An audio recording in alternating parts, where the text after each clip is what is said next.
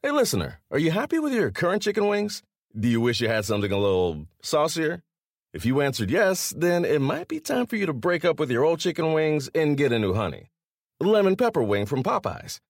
Share the wings with your friends so they can see it's time to move on, too. Head to Popeyes and get 6-piece honey lemon pepper wings for $5.99. At participating U.S. restaurants. Price may vary. I had the first chance to meet with the team this morning. Thought it went well. Great to see you guys and meet people. Just, try to let them know what I'm about, what my expectations are, what they can expect of me, and thought that went really well. Look, I got to earn their trust. There's no doubt about that. I'm not trying to diminish how important that is. That's going to take time. That's not going to happen in one meeting. So, but I felt like it went well. Looking forward at my expectations for them. Solid week of practice. Let's get after it. I thought the walkthrough was really crisp on both sides, and that's kind of where we sit. Trying to think of anything else I need to touch on. Parks Frazier will be the play caller. Just put that out there. I think it was leaked about 10 minutes after I had the conversation. So you guys are good. Appreciate that. The Rooney Rule, I'll be honest with you, it's an important rule. I do not diminish it 1 second, right? I believe and understand fully why it is as important as it is, right? I don't minimize. This is important. My role here is for 8 games. When this is over, they will do an exhaustive search and pick whoever their best candidate is to be the head coach of the Colts. If I'm considered, I'd be honored. I have no idea where this thing is going to go, not even a little bit. And I'm not, but I can assure you that's going to be handled. That from the organization's perspective, from my perspective as a man, like I'm good. And here's the deal. Everybody talks about I'm completely comfortable in who I am as a man, bro. I know I can lead men. I know the game of football, and I'm passionate about it. I have no fear about, are you as qualified as somebody else? Bro, I spent 14 years in a locker room. I went to the playoffs 12 times. I got 5 dudes in the Hall of Fame that play with it. You don't think I've seen greatness? You don't think I've seen how people prepare, how they coach, how they GM, how they work? Won Super Bowls, been to 2. Like, here's the deal, man. None of us are promised a good job. I may be terrible at this. And after 8 games, I'll say, God bless you. I am no good. I may be really good at it. I got no idea. But I dang sure ain't going to back down. I can tell you that.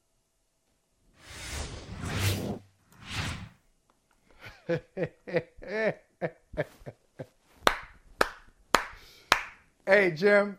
Hey, it's like I said last week. I'm going to say it again this week. I always tell young journalists, because there are many in our business who have, unfortunately, made things up. The Stephen Glasses of the world, Jason Blair, they made it up. They were journalists who were charged with telling a real-life story, and instead of telling the real-life story, they made up something, some imaginative, creative story.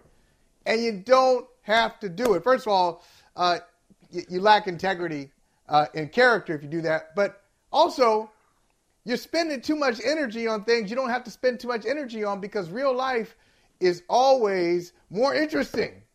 You just go to real life and talk to real life people, and you have your story unfolding for you right there. I've talked about this for a couple days straight.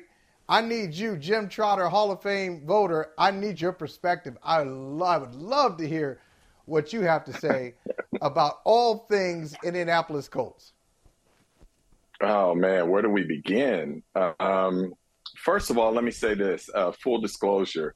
I've known Jeff for years. We've golfed together. We have broken bread together. I think he's one of the finest men I know.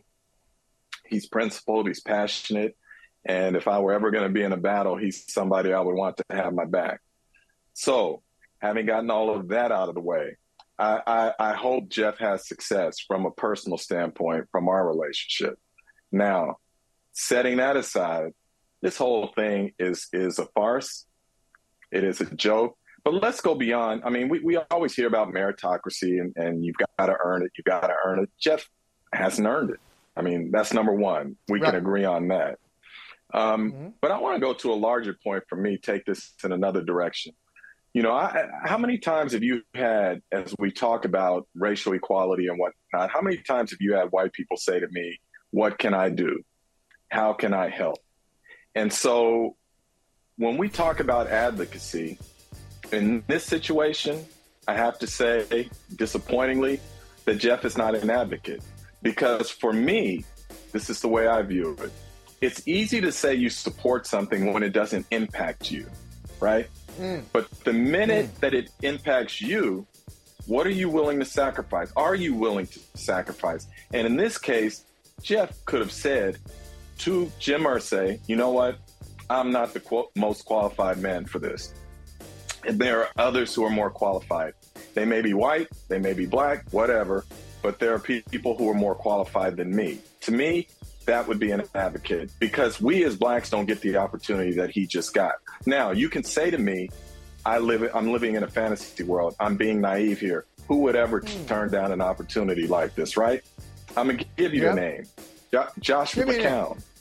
A couple of years ago, the Houston Texans, Jack Easterby and Cal McNair had a judges. I don't. That's a judgment. I don't know if he turned it down. I'm not sure he turned it down. Let me take the story one step further. I'm not saying he turned it down. Let's go with this.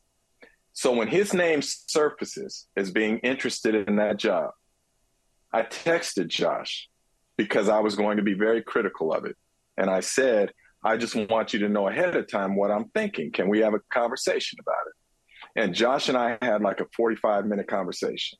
And in that conversation, what he said to me in part was, I said to them, I'm not the most qualified for this job, that there are coaches you should be talking to, one of whom was Pep Hamilton, who happens to be black. He is more qualified than I am for this job, and he is the type that you should be talking to. So what I would like to know from Jeff Saturday is that, did he say that same thing to Jim Irsay, that there are others who are more qualified? Here are names of some of them.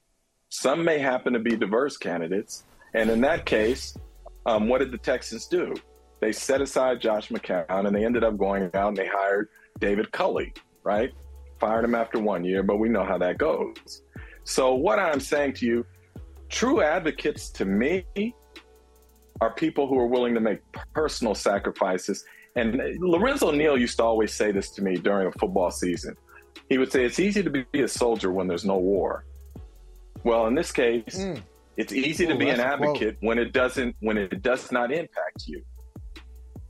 I just wish Jeff would have said, you know what, Jim Irsay, as much as I would love the opportunity, I'm not the most qualified for this. Okay. Yeah, that's a really interesting. That's interesting. So my first thought is exactly, you read my mind and read the mind of a lot of people listening to us on Sirius XM Channel 85, watching on Peacock TV, YouTube, wherever you listen to podcasts. You read our minds, and that is, nobody would turn that down. If you're presented with that opportunity, you have to go for it. Okay.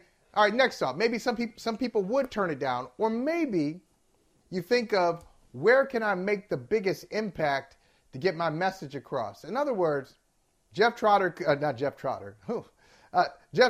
Jim Trotter, could have done exactly what you said.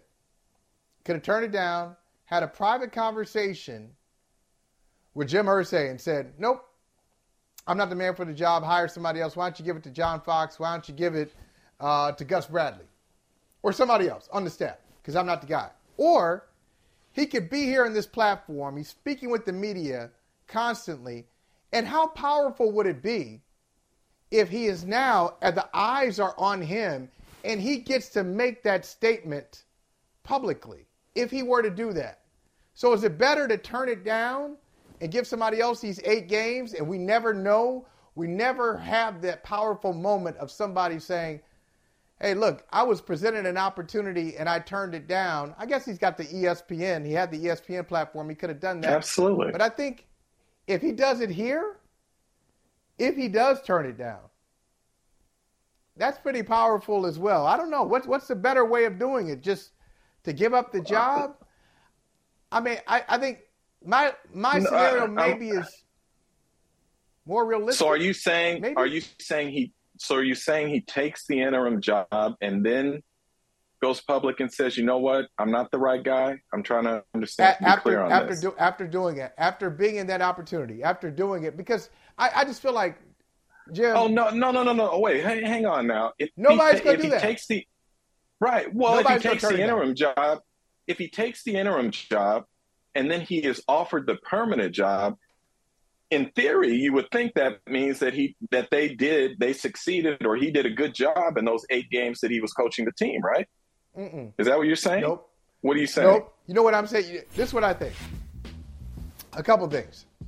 One, I think Josh McCown, even after your 45-minute conversation, if the McNairs had offered him the job as Irsay did to Saturday, you're the guy for the job. Not that we're going through it. Hey, here, the job is yours. If he had been given the job, take it or leave it, here's a contract, sign that, I think he would have taken it. What we heard the name Josh McCown, just like you did, you heard the name, and then you responded to it. It was not a done deal at that point. It had leaked out that they were looking at Josh McCown. And I think a lot of public pressure made them go in a different direction. That's when they brought in David Culley for a year as a placeholder. He got a raw deal. And then they were looking in another direction again. I think they wanted to go back to McCown. More pressure. Brian Flores adds them to the lawsuit. They bring in Lovie Smith. Right. Okay, but if McCown had been in the position of Saturday, if he had been in Saturday's position, I got to push back a little. I think if Josh McCown, come on. That's why we're here. I know. That's why we're here. I believe that if Josh McCown truly wanted that job 2 years ago, truly wanted it, I believe he would have had it. In 2020, I believe he would have had it. Yes, I believe he would have had it. 2020, the so-called Remember who was running the club? Remember who was running the club then? Yeah, Jack Easterby, who had the ear of Cal McNair, and they were making some really bizarre decisions. Just the fact that they would bring up Josh McCown as a legitimate candidate at that time for that job tells you they weren't doing things in a traditional manner with that organization.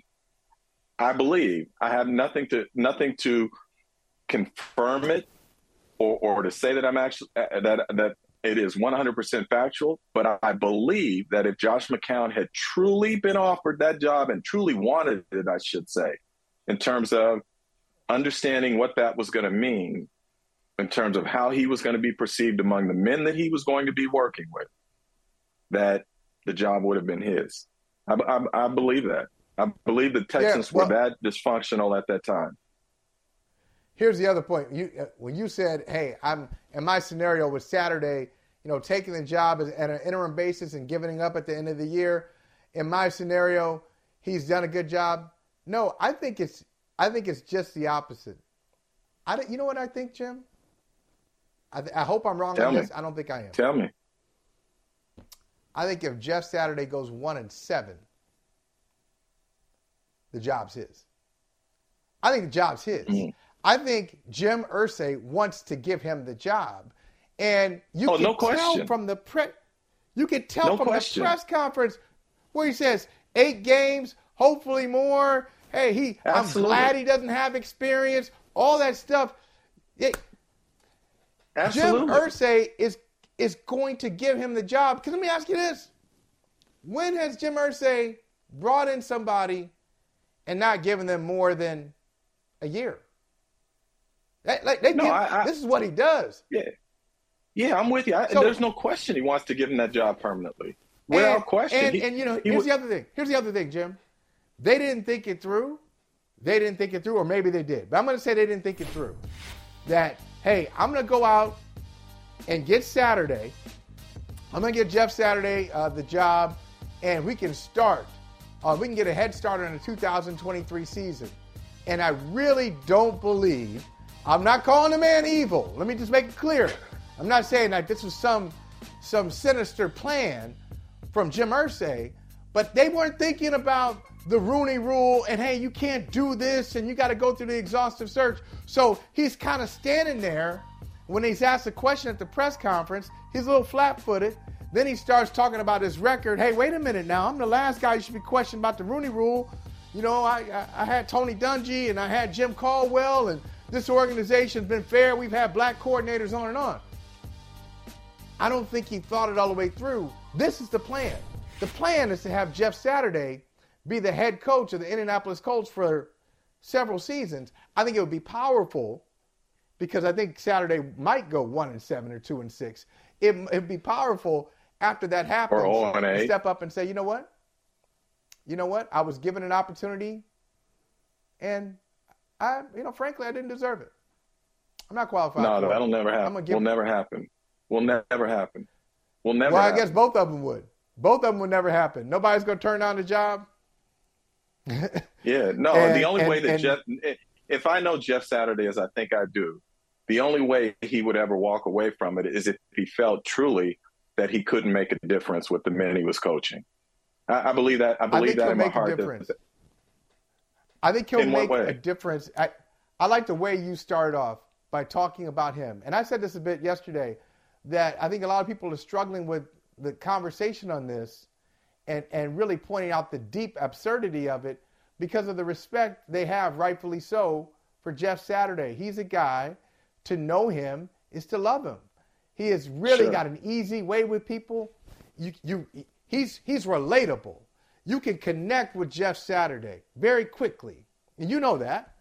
And so I think he'll make an impact just from a human being. There are some human beings you come across in your life, no matter what industry you're in, just their pure humanity and their decency has an effect on you. Whether they're good in the roles that they're placed in is a different story. So I think he'll have an impact from the decency and integrity that is just flows through him. But I'm trying to understand what is that impact you're talking about? What impact is he going to have? Frank Reich was a decent man. He was well liked. Right. He's respected as a human being. So what's the difference here? But Jim, I'm not dismissing that. That has nothing to do with, I shouldn't say it had nothing to do. They're judged by wins and losses. So the public, what I'm saying to you is the public doesn't care. You think I'm mounting a defense. I'm not. The public doesn't care that Frank Reich is a decent man and an ordained minister. Correct. What they care about is he won one playoff game in 5 years. Correct. I'm saying inside the locker room, I think the players do care that both things can be true. I care about you as a man. You didn't necessarily take us where we wanted to go, but I'll never forget the relationship that we had. That's an impact. It's not all football. I mean, there's real life involved too. That's what I'm saying. Yeah, I think Jeff Saturday will, relationally, there will be an impact. The bottom line will not be affected. I think they're going to win a couple of games. Maybe they'll win on Sunday against the Raiders because they stink too. But I think you're being kind when you say a couple of games. I don't know that they'll win a couple of games. Here's the other thing that you got to take into account too. It's not just that Jeff was hired, but now in the promotion of the play caller, right? You take a 30-year-old guy who has never called plays before in his life. You've already fired Marcus Brady and whatnot. And so the first major decision you make as the interim head coach is that you're going to promote this guy. Yeah. I'm telling you right now, Michael, there are people already internally looking at that situation sideways. So again, of course they are. That's why Jeff Saturday is one of the finest people I know, and he will have an impact relationally. But in terms of football, as you say, it is a bottom line business, and they are not going to win with him there. And the other thing, look, Jeff is right. He knows more football he's forgotten more football than I will ever know. So he can step in and know the X's and O's and how to relate to guys and all of that. But you know this because we've had this conversation. Being a successful head coach in the NFL involves so much more than that. So much more. We see guys now who get in there, first-year guys, whatever, and even guys who, let's say, on their second try. Game management, it's easy to sit back on our chair and say what we would do in certain situations and act like we have all the answers. It's another thing when you're in that fire and that play clock is winding down or you got all these different things coming at you. And again, you've had no training as a coach, not as a player, but as a coach in those situations. I just don't see where this can be successful. I really don't. All right.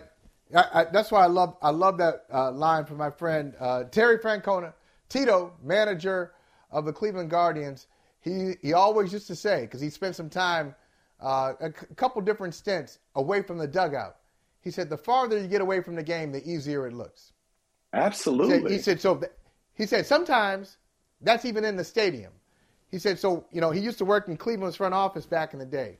He went from the dugout to the press box or the suites.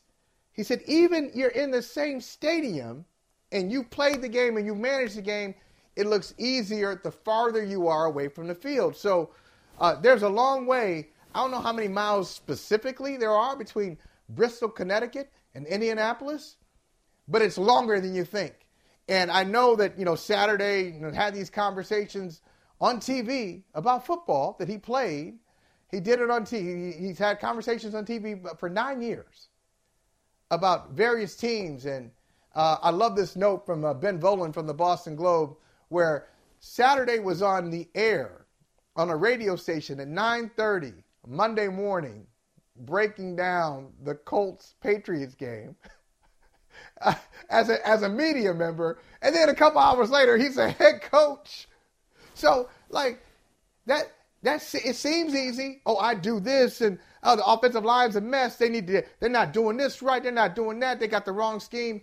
Then you get in there, and it's a completely different story. But I want to address something you said, and this is why But let me say this real quick too. The other thing that bothered me in all this, that bothers me in this whole process, is if what Chris Ballard says is true, this is even more troubling, because he said in the press conference that they had reached out to Jeff a couple times about being on the coaching staff previously. Yeah. And Jeff declined those offers. So what kind of privilege is it that you say, you know what, I got no interest in being your assistant coach and whatnot, but when you want to make me the top guy, I'm right. good. That's right. What kind of privilege is that, right? Hey, by the way, what kind of contract did he sign? How much money are you making? I don't know. That's what I want to know. What's his contract like? I mean, look, I always say it's easier. Right here, it's easier in the studio. You sit there in the studio, you're not getting, the hours are pretty good. You got a producer in your ear. You got the lights. They can get your good side if you have one. All the things, perfect conditions at all times. And then you break down the game. We're going to spend so much time talking about the game. And then you go home. It's so much easier than doing it. It's easier. So they must have enticed Saturday. It's not just the love of the Colts that got him out of that studio and got him to Indianapolis. But I want to say, you talked about, he's made some decisions. He's looked at sideways in Indianapolis, but he's not looked at sideways. Nobody looks at you sideways when they're looking top down. What I'm saying is all the decisions that he's made are coming from Irsay. So Irsay gave us a hint. He says the coaches are scared. They're driven by analytics. Okay? So he really bashed every coach on his staff, and look what happened. He's bashing the name. He's got two big-time coaches on his staff. One big-time. John Fox been to the Super Bowl, didn't win it, but been to the Super Bowl. He did win it. He did. So Fox Super Bowl winning head coach. Been to two. Yeah, been a couple two Super Bowl, different teams. 2 different teams to the Super Bowl. Okay? You have Fox on the staff. You have Gus Bradley on the staff. He goes outside the organization. He brings in Saturday. Saturday names the assistant quarterback coach. Quarterback coach, yep. As the play caller. So in every opportunity Irsay had to go with what was there, he went outside. He could have gone with the quarterback coach. Nope, you're not going to call plays. Could have gone with one of these former coaches. Nope, you're not going to be an interim coach. And this is what I said this yesterday. The biggest tell that Saturday really has the ear of Jim Irsay. He says Sam Ehlinger is his quarterback. How do you know that? Why is that? He's not the best quarterback on the team. He's the most convenient quarterback for what the Colts are trying to do. But he's not the best quarterback. Are you kidding me? You come in, a real interim coach will come in and say, I haven't made any decisions. I need to see these guys in practice, and I'm going to go with who gives us the best chance to win because we're 3-5-1. We've got 8 games left, and we still got a shot. No, he didn't say that because Irsay doesn't want him to say that. Anyway. Let me say this to you. Man. You like famous lines, and I know with Michael Smith, you guys will do that pop culture at times with famous lines from movies. I'm going to give you a famous line that Marty Schottenheimer once gave me. And you have the same respect for Marty that I do. I love Marty. Rest in power, Marty. Marty, if you remember back in 2004, Drew Brees was coming off a terrible season, and the Chargers went out and made the draft day trade to get Phillip Rivers, 4th overall pick, right? So we go through training camp, and all of the veterans on the team believe that based on what they saw, not training camp, in the offseason, what they saw in the offseason, that Phillip Rivers was going to be the starting quarterback over Drew Brees at that time. Phillip ends up holding out, can't get a contract done. So Drew starts the first game. They go down to Houston. They win, but they don't play well, but they win. And so Marty has his press conference on Monday, and I go to see him. And I said, Marty, you understand that you could cost yourself your job here, the way this thing is going. And Marty said this, and then I'll give you the second thing he said to me I'll never forget. He said, Jim, if I'm going to F it up, I'm going to F it up my way. And he stayed with Drew Brees, and they ended up going to the playoffs that year. The other thing he said to me is he said, the lesson he learned from his 1 year in Washington was that ownership has its privileges. And Jim Irsay is showing us that ownership has its privileges. He doesn't care what we think. He doesn't care what the league thinks. He doesn't care what his coaches think. He doesn't care what his locker room thinks. He cares what Jim Irsay thinks. And that's why he went out and got a guy that he relates with, that he likes. And again, Jeff is a great guy, smart guy, passionate guy, strong in his convictions, all of those things. And Jim Irsay said, you know what? Meritocracy doesn't matter. Fairness doesn't matter. All that matters is what I want. And it's my team, so I'm going to do what I want. And he did what he wanted. And we'll see how it turns out for the Indianapolis Colts. I think, Jim, I do think they have a great matchup on Sunday. You're right. Play the Raiders. You see my feed. Two struggling teams. And the Colts may have a little more bounce than the Raiders at this point. I'm glad I'm going to the game. I'm glad I'm going because I want to see this up close. Oh, you're going to that game? Oh, that's great. I'm going. Oh, I can't wait. Absolutely. The longest field goal ever attempted is 76 yards. The longest field goal ever missed? Also 76 yards. Why bring this up? Because knowing your limits matters, both when you're kicking a field goal and when you gamble. Betting more than you're comfortable with is like trying a 70-yard field goal. It probably won't go well. So set a limit when you gamble and stick to it. Want more helpful tips like this? Go to keepitfunohio.com for games, quizzes, and lots of ways to keep your gambling from getting out of hand. We usually have this, I think, daily.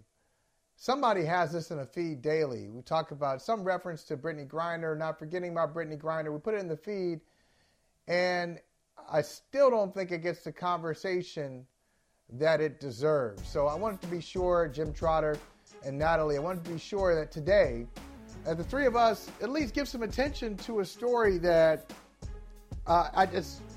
unfortunately, seems like there's really no end in sight. Now it looks like Brittany Griner transferred from the Moscow jail that she was in to the penal colonies where even her lawyers don't know where she is. Now you think about how frightening that is to be moved, and supposedly the conditions there are harsher than the jail that she was at in Moscow. So you're being moved to a more harsh place. Nobody knows where you are yet, and you're wondering what's going to happen to you day to day. I saw a story, and I want you both to weigh in on this, because I just imagine anybody in this position would just have to be terrified, where you look at your life, your own life, you're an individual, and you are now a political pawn in the back and forth between the U.S. and Russia. And the story I saw was Vladimir Putin didn't want to make a decision before midterms because he didn't want the appearance of giving Joe Biden a victory. So, I mean, this is all playing out at a level that has nothing to do with the human being here who is being unjustly held in another country with no end in sight. Jim, I know I know you're both passionate about this. Jim, you first, then Natalie. I want to get your opinion on it as well. Jim, what are you thinking? No, I think you covered it well. The reason I put it at the top of my feed is that it's very easy to become numb to this or to forget about it. But this is a real human being. This is a person who has a wife, who has a family, and we shouldn't forget about her. As you say, she is a political pawn in this game that's going on right now. And the thing that concerns me is that, as her wife had said previously, she felt that she was being forgotten by us over here. And so from that standpoint, that's why I put it at the top of my feed after, you read that she's being transferred to a penal colony is, man, let's keep talking about her. Let's keep this on the front burner. Right. Because, man, on a human level, it's just so, it's just devastating, that she has to go through this right now. So that's why I put it at the top of my feed, and I think you covered it very well.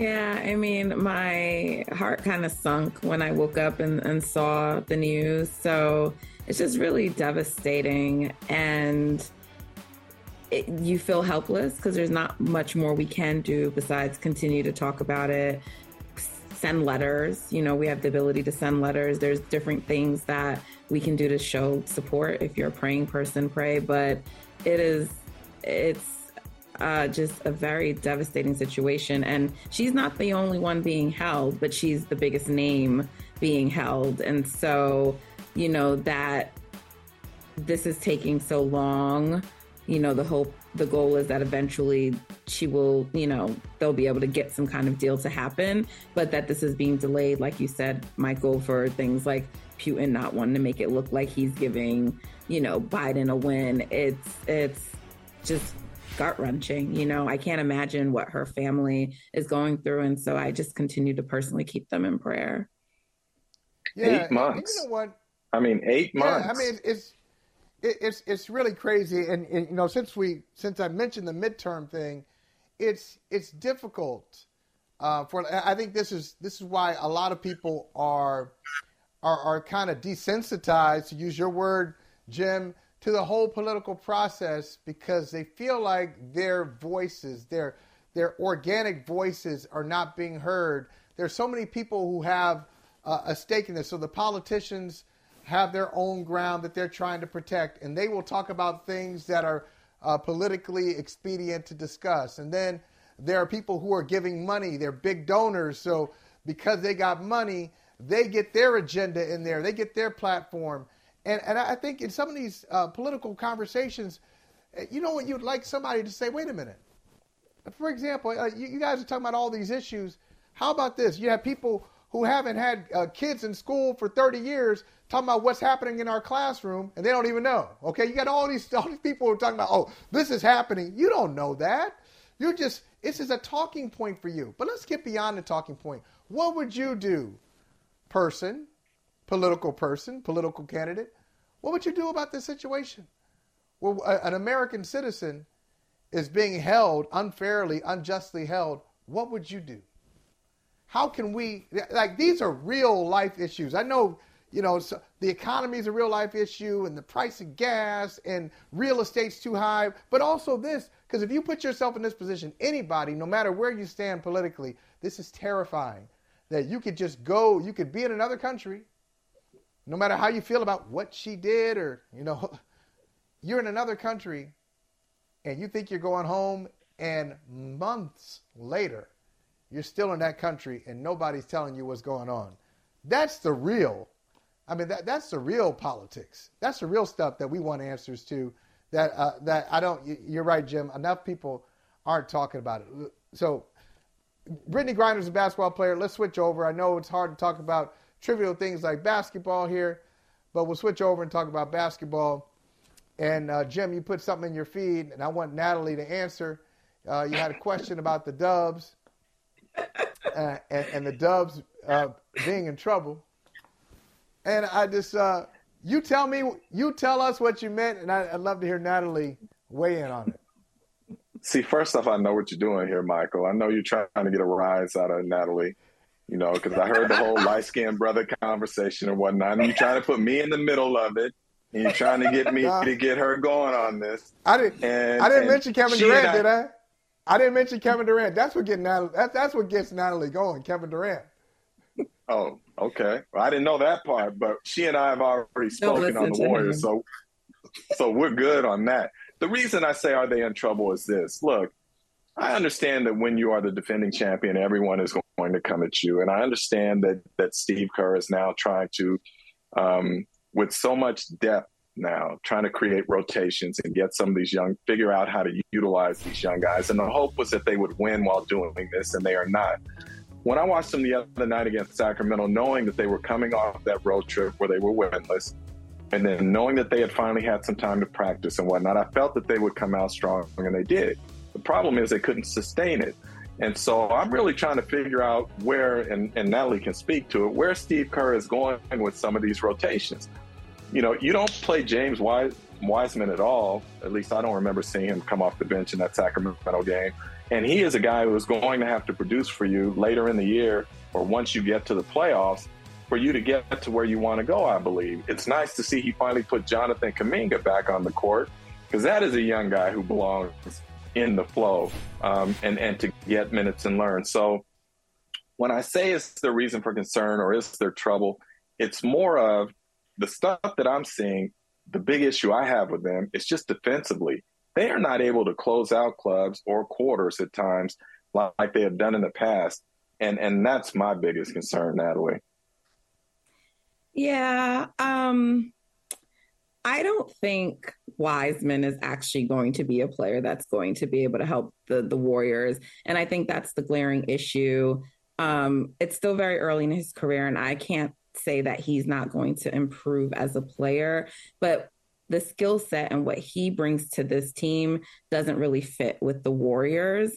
And so part of the reason you have him playing for a while and not Jonathan Kuminga is because there's some politics going on, right? Like ownership doesn't want to look wrong. There was a lot of noise around whether they drafted the wrong pick when they went with James Wiseman. So there's this push to like put him out there and kind of like center him. And it was happening at the events of Jonathan Kuminga because the two of them operate in the same space on the court, right? And so that's part of the problem.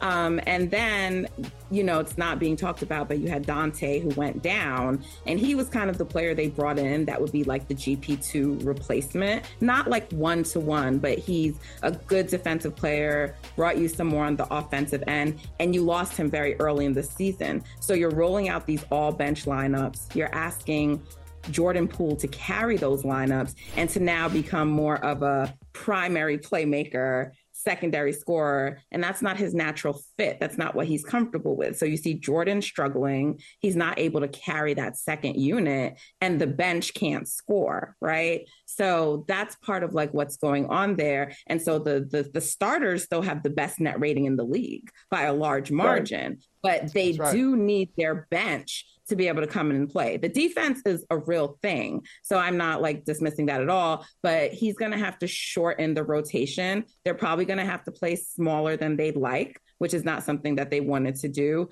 But I don't think it's going to work with James Wiseman, and they're going to have to figure that out soon.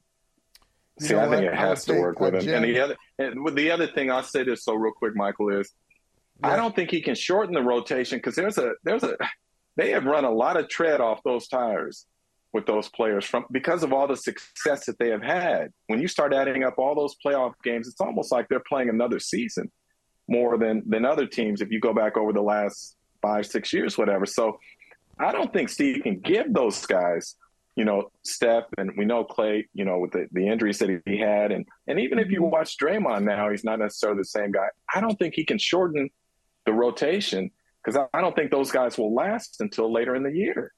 He doesn't have to extend their minutes, but he also doesn't have to go 11 guys deep. You know, you give Moody more minutes, who's shown some promise. Right. You play Jonathan Kuminga more. You have more consistency with those guys instead of kind of yo-yoing around the young guys. Hopefully Dante comes back soon. And maybe you're just going 9 deep, 10 deep instead of 11 deep, right? And so that's what I'm saying. Like, it's not working. We've seen multiple combinations with Wiseman, and he's the issue. It's him. It's not anybody else. Don't say that. Yeah.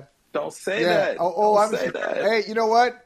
I'm sensing a generational issue on the Warriors. Old guys versus young guys. Chaos in the locker room. That's what's happening. But you know what? I'll take any day. If the Warriors want to move on from Jonathan Wiseman, I'd take him on my team, and Kuminga. James Wiseman and Jonathan Kuminga, I'd take either one of them. Give those guys 30 minutes somewhere, and you'd see some big-time results. But I'm going to ask you this. I'm going to ask you guys this. Wiseman's going to be a star, I believe. I think Kuminga is going to be. No question. I love Kuminga. No question. I love him. Both of them. Both of them. So I'm going to ask you guys. I look at some of the surprise teams in the league. The Jazz are clearly one. I thought the Jazz would be terrible. They have the opposite record of what I thought they'd have. The Blazers are also surprising. Natalie, are you surprised by the Bucks? Not their talent. Obviously, they've got Giannis, and he's tremendous. But they're not doing that, hey, we're going to do a nice little, we're going to pace ourselves, and we will crescendo right when the playoffs begin. They've gotten off to a torrid start. Are you surprised that they've started the way they have? No, I mean, that team is like a machine at this point, like very Spurs-like, right? I mean, they play a certain way. They've been playing together now for a couple of years, few years with their key pieces. So they have the continuity. So even though, Middleton is out, they can still play together. So, and then you have Giannis, right? And he's arguably for some the best player in the league. So, I was waiting.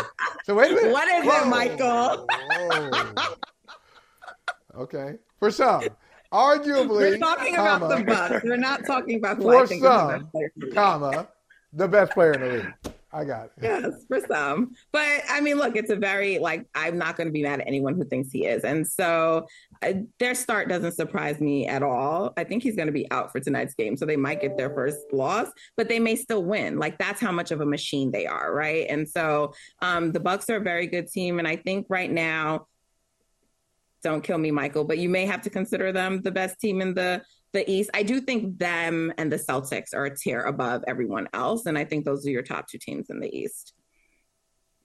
Michael, you know this. I talk a lot about culture, and when your best player is your hardest worker, you've got the right culture. He sets the standard for everyone, and Giannis is that type that regardless of how good his numbers are or what he puts up, he always feels he can do better. And I love that about him in terms of what that does for the other guys on the team, that they can never relax, So I'm with Natalie on this. I think that there is a culture there where there's a certain expectation about how you're going to perform and how you're going to play.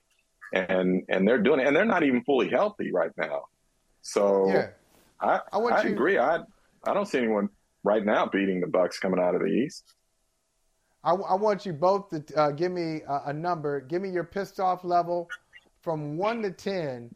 If you were in that situation, what was the game? And Natalie, you remember this. I think it was a game over the weekend. The Warriors didn't play Steph, Clay, Draymond. And then Steve Kerr came out afterward and said, fans would be wise to check out the back-to-backs or look at the older teams and to see that, maybe you shouldn't buy tickets because I'm like, man, I ain't doing – it's like that Steve Harvey bit when he said, put your hands up, turn around and be like, look, man, I don't want to help out. I came to the concert. I just want to sit and be entertained. Right. Don't ask me to do all this work and show my work. Is this math class? Give me your pissed off level if you were at that game and you didn't see any of those guys play. 1 to 10. Oh my gosh, 10. I would have been tight, but as 12. An avid basketball fan. I would have been 12. Yeah, because I follow the league so closely, I do avoid back-to-backs, but fans should not have to do that. They shouldn't.